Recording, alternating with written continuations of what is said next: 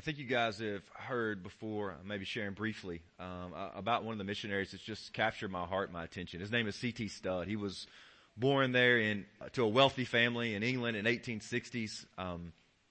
He became what we might in our vernacular in this culture call a baller. On the cricket field, he was lethal. So much so that early on in college, he became the captain of his team. He was headed on a path to fame, to fortune. In fact, he grew up in a really wealthy family. His dad had made a lot of money in India and come back. And so he was in a wealthy family. He was, again, a great athlete. And so he was well recognized. But something happened in C.T. Studd's life that changed him forever. And it was this. He encountered Jesus Christ. And when C.T. Studd encountered Jesus Christ, it transformed him, the salvation of his soul. And God called him. And he becomes this great missionary to Africa, to India, to China. God begins to use him. And listen, it becomes so great that he leaves and walks away from his family's wealth, from his great fame as this great cricket player. When asked the question, why would you trade that wealth, that fame, that notoriety to go and to be some obscure person in this land that seemingly has no purpose? Listen to what he says.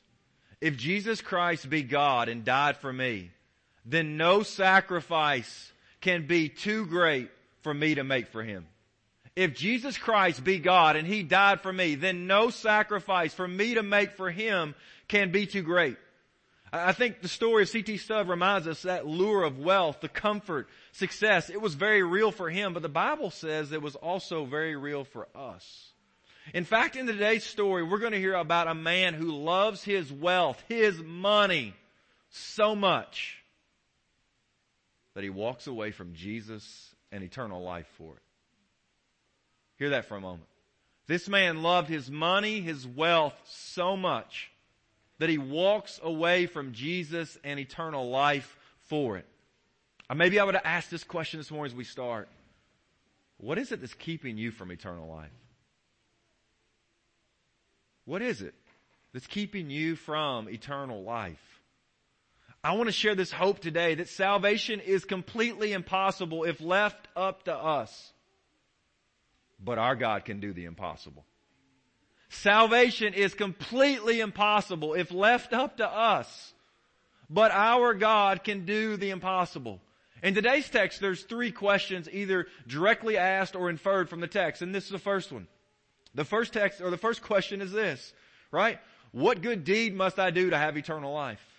Secondly, the question is kind of posed, can a camel pass through the eye of a needle, where the thread would go through the eye of the needle? Can a camel pass through that? And then third, Peter asked the question, is giving up our treasure worth it? Is giving up our treasure worth it? So today, hear this truth, salvation is impossible apart from God. Salvation is impossible apart from God. So let's again ask that first question that's posed in the text. What good deed must I do to have eternal life? In other words, how do I punch my ticket to heaven? How do I get on that train and make sure I'm good to go? And I think this first truth arises from that. Our imperfections make it impossible for us to have eternal life. If you're thinking today that you can be good enough, that somehow you could do enough good things, I want the text today to come against that thought in your and my heart to say that our imperfections, our sin, make it impossible for us to be good enough to have eternal life. So watch what happens as this man comes to Jesus, beginning in verse 16. Behold, a man came up to him saying, Teacher, what good deed must I do to have eternal life? And Jesus says to him, why do you ask me about what is good? There's only one who is good. If you would enter life, keep the commandments. Now the story here, right, you may have heard this man before. He's called the rich young ruler. Why? Well, verse 22 says that he's rich. Verse 20 says that he's young. And the same story is told in Luke 18. And verse 18 there says this man's a ruler. So the story's been called the story of the rich young ruler. But he asked an important question, right? Look what his question is. Teacher, what good deed must I do to have eternal life? That's what at the heart of it.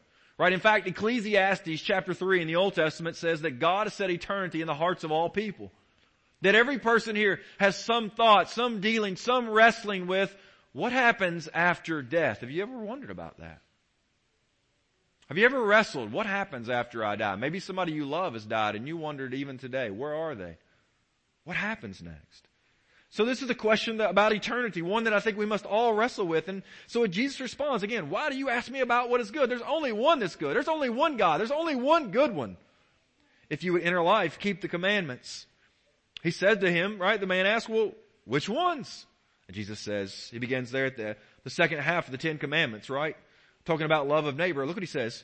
You shall not murder. You shall not commit adultery.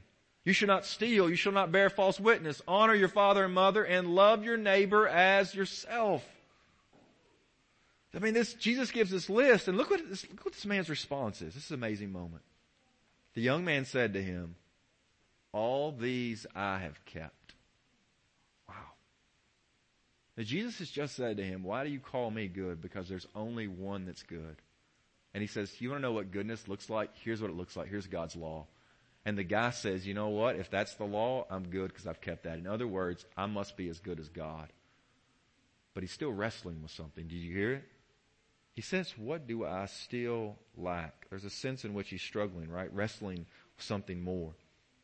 Right? And so that's just this great moment of pride this man has. And I think it's the truth is, right? Despite all of our moral living, we still realize that something isn't right. No matter how good of a person you are here today, something's not right.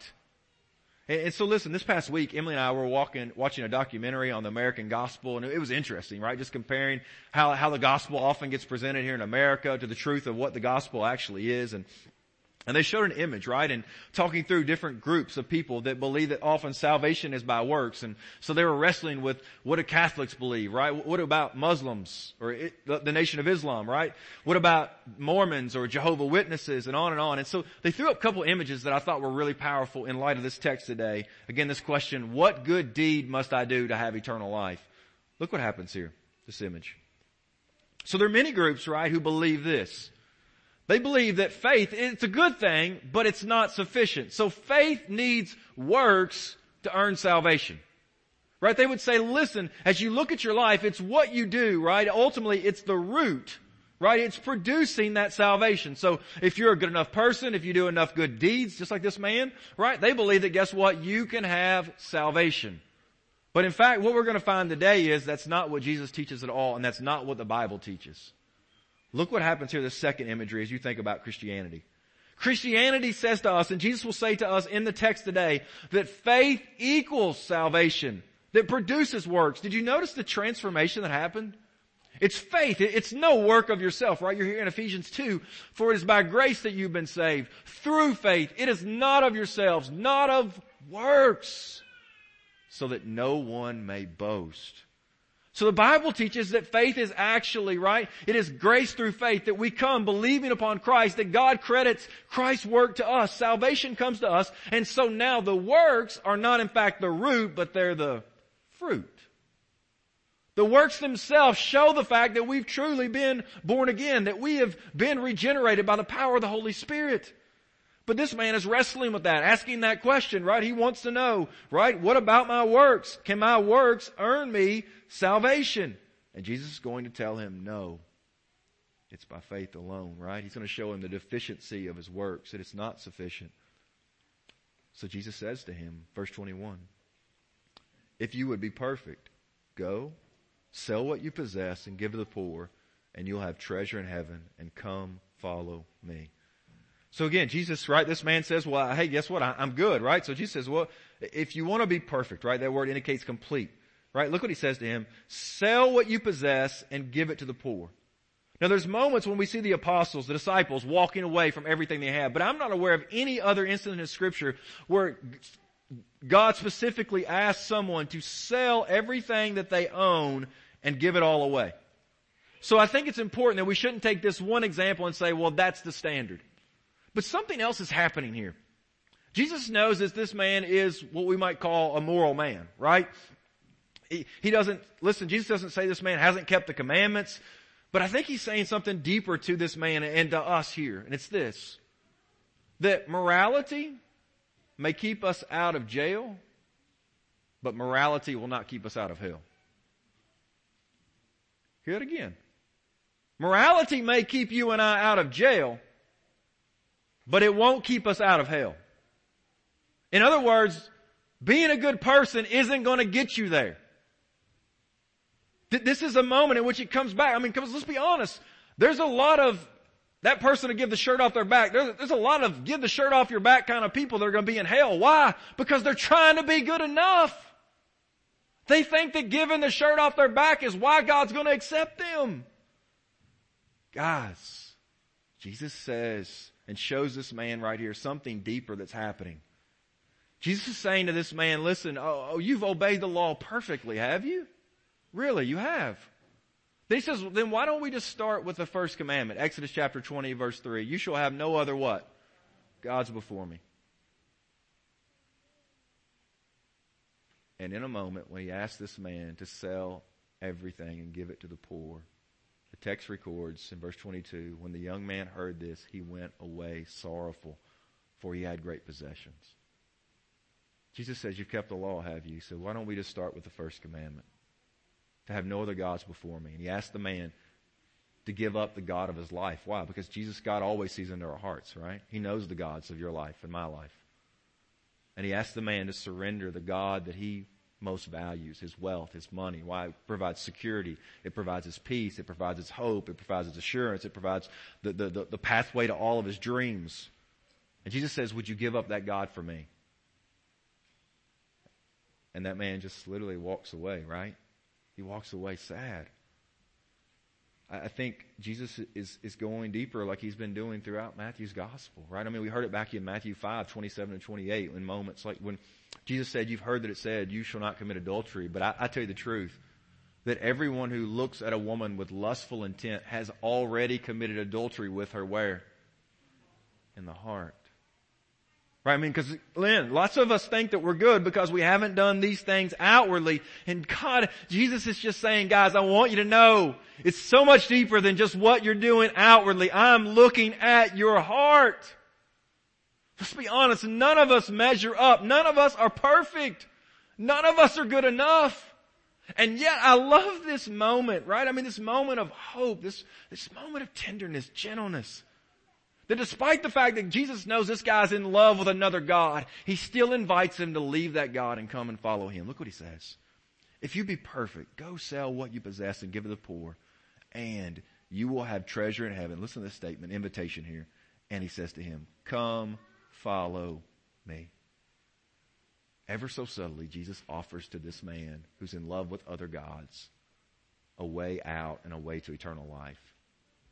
And it's what John 14:6 says, isn't it? I am the way. I'm the truth. I'm the life. No one comes to the Father except through me. You might ask the question, why is Jesus the one to follow? Right? Like, why would this man even consider selling everything he owns and to give that up? Like, why would we do that? And I think as a reminder, it's just because how Jesus accomplishes eternal life. Because guess what he does? He actually obeys the law perfectly. He lives a sinless life, never once, not only outwardly, but also inwardly. He's perfect before God. He always does the right thing. He always pleases God. And here's the good news. The Bible says, right, it's in the midst of accounting season, right? The Bible says that there's some credits and debits that take place by faith alone. And it's this, that today if you are willing to turn from those gods of this world and look upon Christ, the Bible says that God credits Jesus' perfect life to you. His perfected life becomes credited to your account. And guess what? Not only does God make a credit, this is how good God is. He also makes a debit. And he takes your and my sinfulness, all the stuff we're hiding behind our vests this morning, and by faith in Christ, he takes that and puts it to Christ's account, and he pays the debt to God that we could never pay. It's this hope of the gospel. I mean, this is a moment, isn't it? I think it says to us, wow, because he dies on the cross, he's buried, and the third day raised again. Guys, Jesus is the only one to follow. It reminds me of, I don't know about you, but I remember as a kid, I was scared of the dark, and just guess what? I pass it on to my kids. They're scared of the dark sometimes too, right? I don't know. Anybody else in here scared of the dark at times? Right? Yeah, I think we all, yeah. I see some hands. Yeah, it's just reality, right? We struggle with that. So what I've kind of found out with my kiddos is sometimes like going in the basement, it's dark and they're like, Dad, Mom, would you guys go with me? Right? And they're just kind of like just not ready to make that commitment to go into the dark. But something changes. When Mom and Dad begin to go down those steps and open that door in the darkness, they're willing to follow right behind. There's a sense like sometimes they're even talking. There's like a joy. There's a peace. There's a calmness. Why? Has anything about their strength changed in that moment? No. But the strength and the courage of the one they are following makes all the difference. Church, we cannot walk into the presence of God as we are. We can't face the darkness of this world as we are, but there is good news. There is one to follow, and His strength is enough. His grace is enough. His peace is enough. His hope is enough. His name is Jesus. In the biography of C.T. Studd's life, you were hearing about him earlier, that man who left cricket and the fame and the fortune of his family and went to Africa and India and China and proclaiming the gospel. A man in his biography writes these words. C.T.'s life stands as a sign to all succeeding generations that it is worthwhile to lose all this world can offer and stake everything on the world to come. His life will be an eternal rebuke to easygoing Christianity. He has demonstrated what it means to follow Christ without counting the cost and without looking back. I think C.T. Studd's life and the life of this rich man and his willingness to hold on to these things and walk away from Jesus has to pose a question to all of us today. Maybe you need to ask this question. What do I treasure as of more worth than Christ? What do I treasure as of more worth than Christ? Maybe today, in just light of this man, when the young man heard this, he went away. He went away. I mean, it's been said that the only way to leave Jesus is sorrowful, right? I mean, you're leaving joy and peace. And so maybe today you might just ask, like, is wealth or the pursuit of wealth keeping you out of church or at least coming consistently? Have you found that maybe the pursuit of wealth or earthly things keep you from serving faithfully in the church? Or maybe you can't ever go on mission trips because you're always busy and it's just because you're pursuing the world. I think we all, in light of this man he walks away from Jesus. I think we all need to hear in this Jesus' question, what would it profit you and I to gain this entire world and lose our souls? So the man again asks, what good deed must I do to have eternal life? The answer is to come and follow Jesus. But now we come to our second question. And our second question is, can a camel go through the eye of a needle? And I think this truth arises from that. Our idols make it impossible for us to have eternal life, but God can do the impossible. Our idols make it impossible for us to ever be good enough or earn it on our own. But guys, have hope today. Our God can do the impossible. The story turns as Jesus now looks at the disciples in verse 23 and He says to them, truly I say to you, only with difficulty will a rich person enter the kingdom of heaven.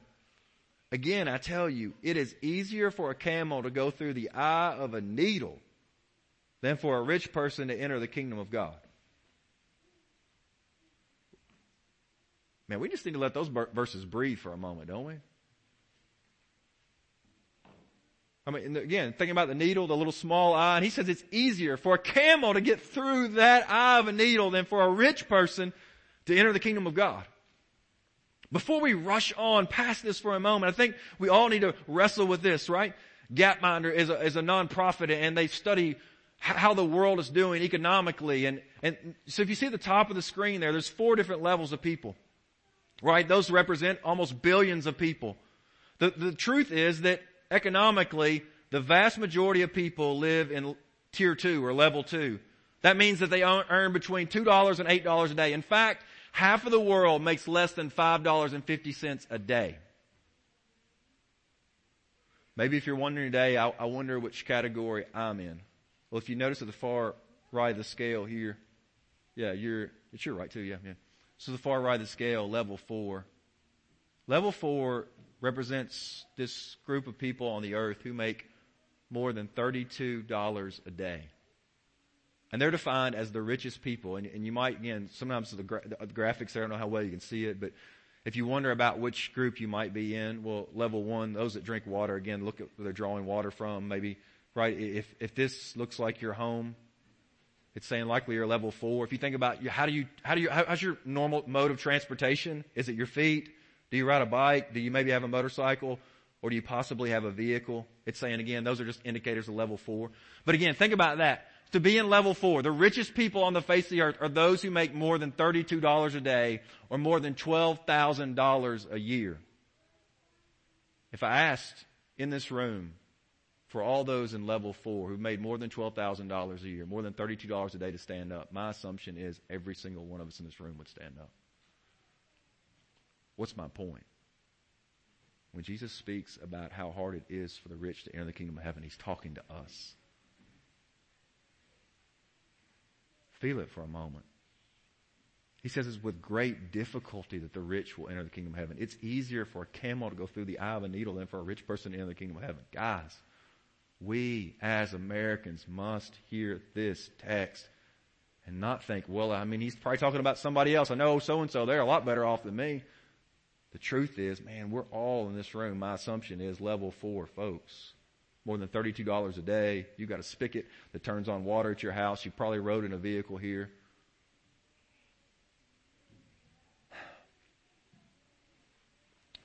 It's challenging, right? So listen to the disciples. They asked this question.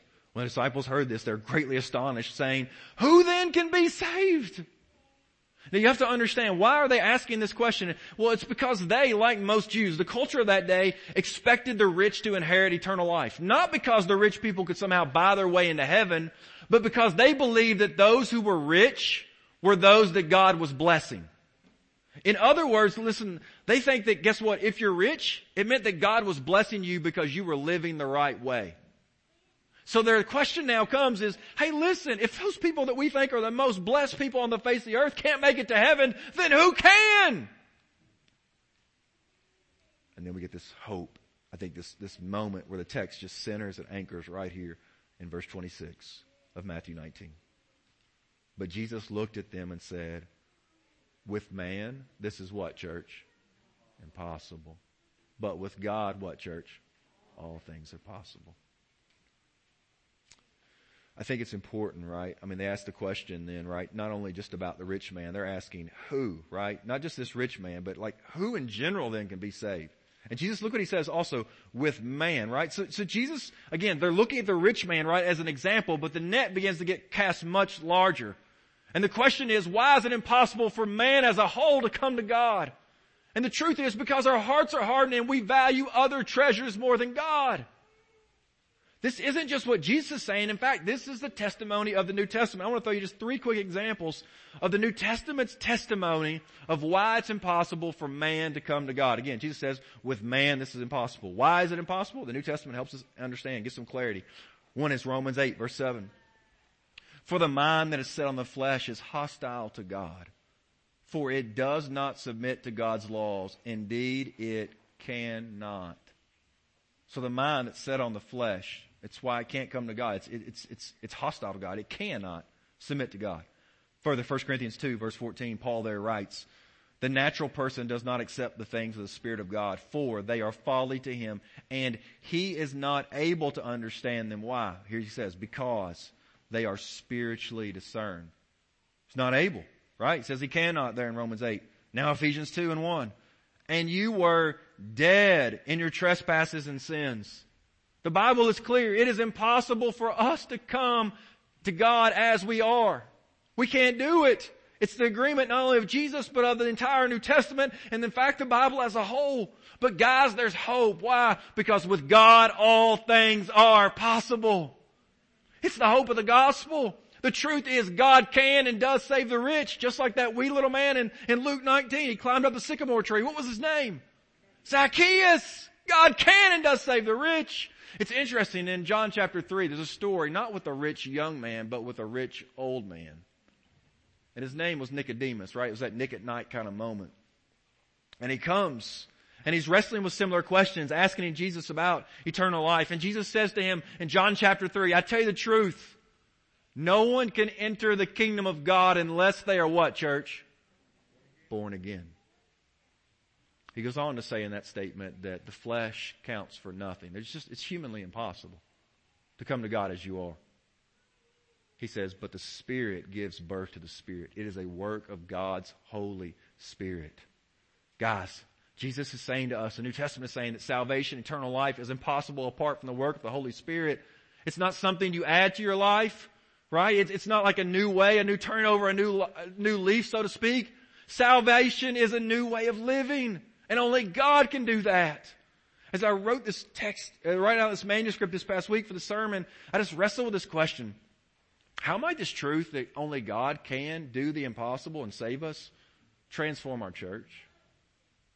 How might the fact that only God can do the impossible transform our church?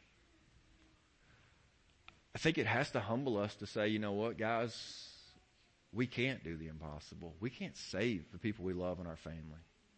We can't save our friends. In fact, we as a church can't bring revival. We don't have the power and strength to do that. It's impossible. Only God can revive the church. But might our response be humble prayer? I want to ask, in light of the fact that only God can do the impossible, have you been joining us in prayer? Today is day 15 of the 40 days of prayer. If you haven't, I want to encourage you, today will be a great day to start. In light of the fact that we cannot save anyone, that we cannot bring revival in our own strength, might I encourage you to say, hey, let's come put that truth into practice Wednesday night. Let's just gather in this church and let's pray.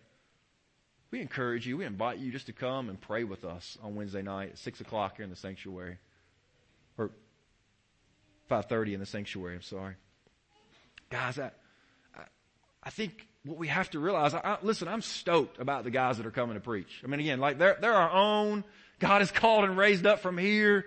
I am stoked. They are faithful brothers who are going to preach the gospel. But the truth is, they, nor Billy Graham, nor the Apostle Peter has ever saved anyone. Only God can do that. So we better be humbly crying out to God, bring salvation, bring revival, God. We can't do it. So Jesus has been posed with two questions, and now third and last comes this question from Peter, right? Who's there kind of standing, maybe asking a question that sometimes you've wondered. Maybe in light of this text today, this call to give up other treasures and those other gods and come follow Christ, the question comes, is giving up our treasure worth it? Is this not foolish to think of this? And I think the answer comes ringing back to us. Yes, it's worth it because the reward that is to come. Look what happens here. Peter says to him in reply, verse 27, see, we've left everything and followed you. What then will we have? Peter's asking like the question we wonder, is it worth it? If I walk away from Greensburg and my family and our lands, is it worth it? If we walk away maybe from your family business or your occupation, you've got to wonder today, is it worth it? If you give sacrificially to the church as we prepare again for Annie Armstrong here, the offering for North American missions, as we give for the revival, again, we're asking you sacrificially to give. You got to ask the question, is it worth it? Listen to Jesus' answer in verse 28. Jesus says to them, truly I say to you, in the new world, when the Son of Man will sit on his glorious throne, you who have followed me will also sit on 12 thrones, judging the 12 tribes of Israel. Verse 28 is a challenging verse, right? And we could talk about it. Maybe you want to discuss a little bit more. I'd love to.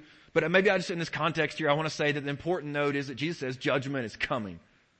And he says, listen guys, I want you to know that the sacrifice that you're making is worth it.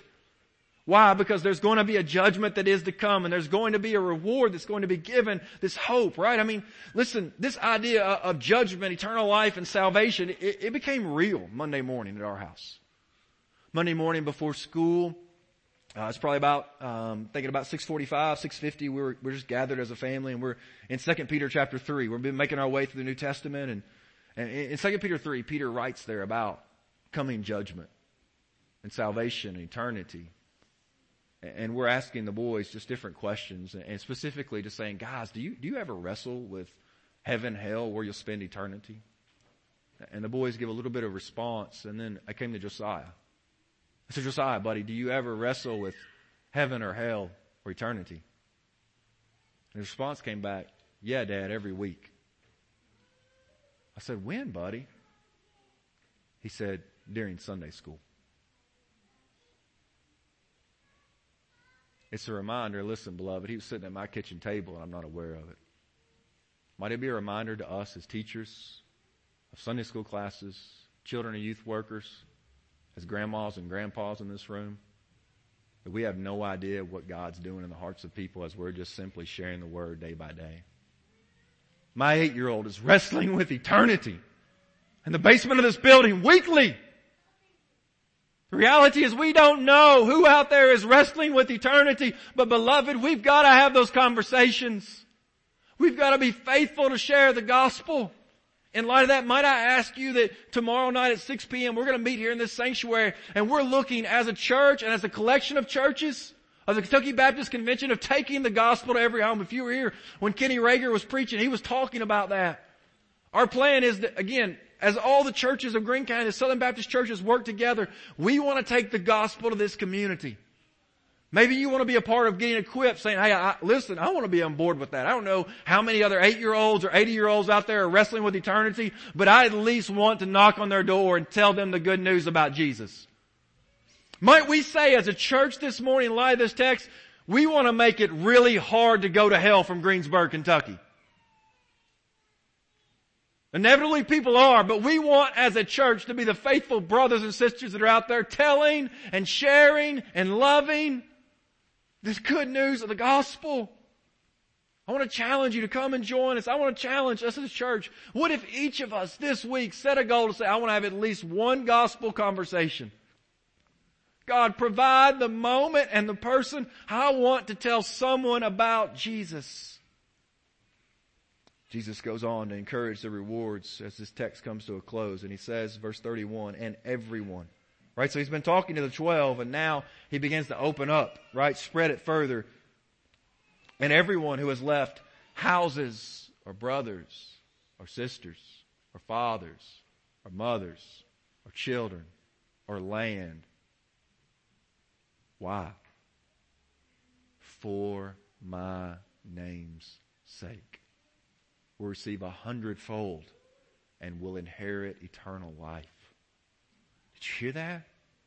Jesus assumes that there's going to be people who are not only willing to give up their possessions and their treasure, they're willing to walk away from the family and the land in which they've known and take their family or go as a single to other lands and to other places to share this blessed and only gospel. So might I ask this morning, are there those in this room that you're wrestling saying, God, could it be me? God, would you send me to the nations? Why? Why would people even do that? Why, Blake? Why would someone consider it? Look what he says. Here's the reason why. My name's sake. For the sake of the name. For the sake of the name who gave it all for us on the cross, who gave his life for us. Maybe you hear this and you sound like, well, Blake, maybe it sounds like Jesus is saying I should never have fun. I should just walk away from everything. I think C.T. Studd, again, the missionary here, provides some great wisdom. Remember, again, he's this great cricket player. And listen to what he says. I do not say don't play games or cricket and so forth. By all means, play and enjoy them, giving thanks to Jesus for them.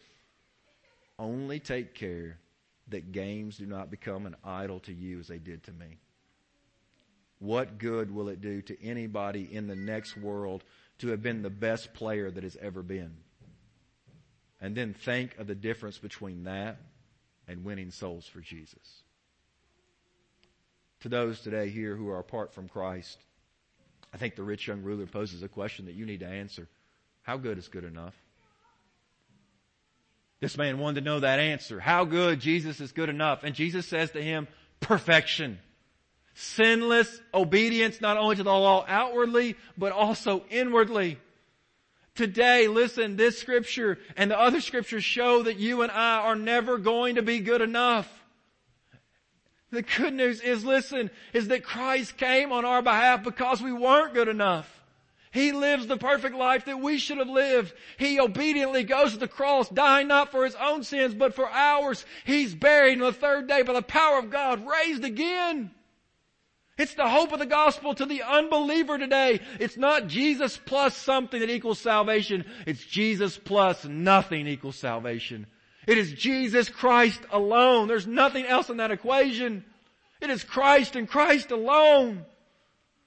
Today I compel you to hear what is impossible with man is possible with God. To the church, to the believers, I think this text also poses to us one of two options.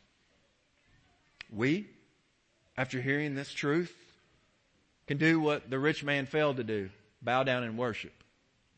Or you have the option, just like him, to turn and walk away sorrowful. I might ask today, just for my own soul, just being honest with you, I need to be asked, when's the last time that the Scriptures, the Bible, came against some area of my life the way I was living, and instead of turning from it or excusing it, I bowed in submission to it? I think the truth is, we all need to be honest today that we're more like the rich young ruler than we're willing to admit.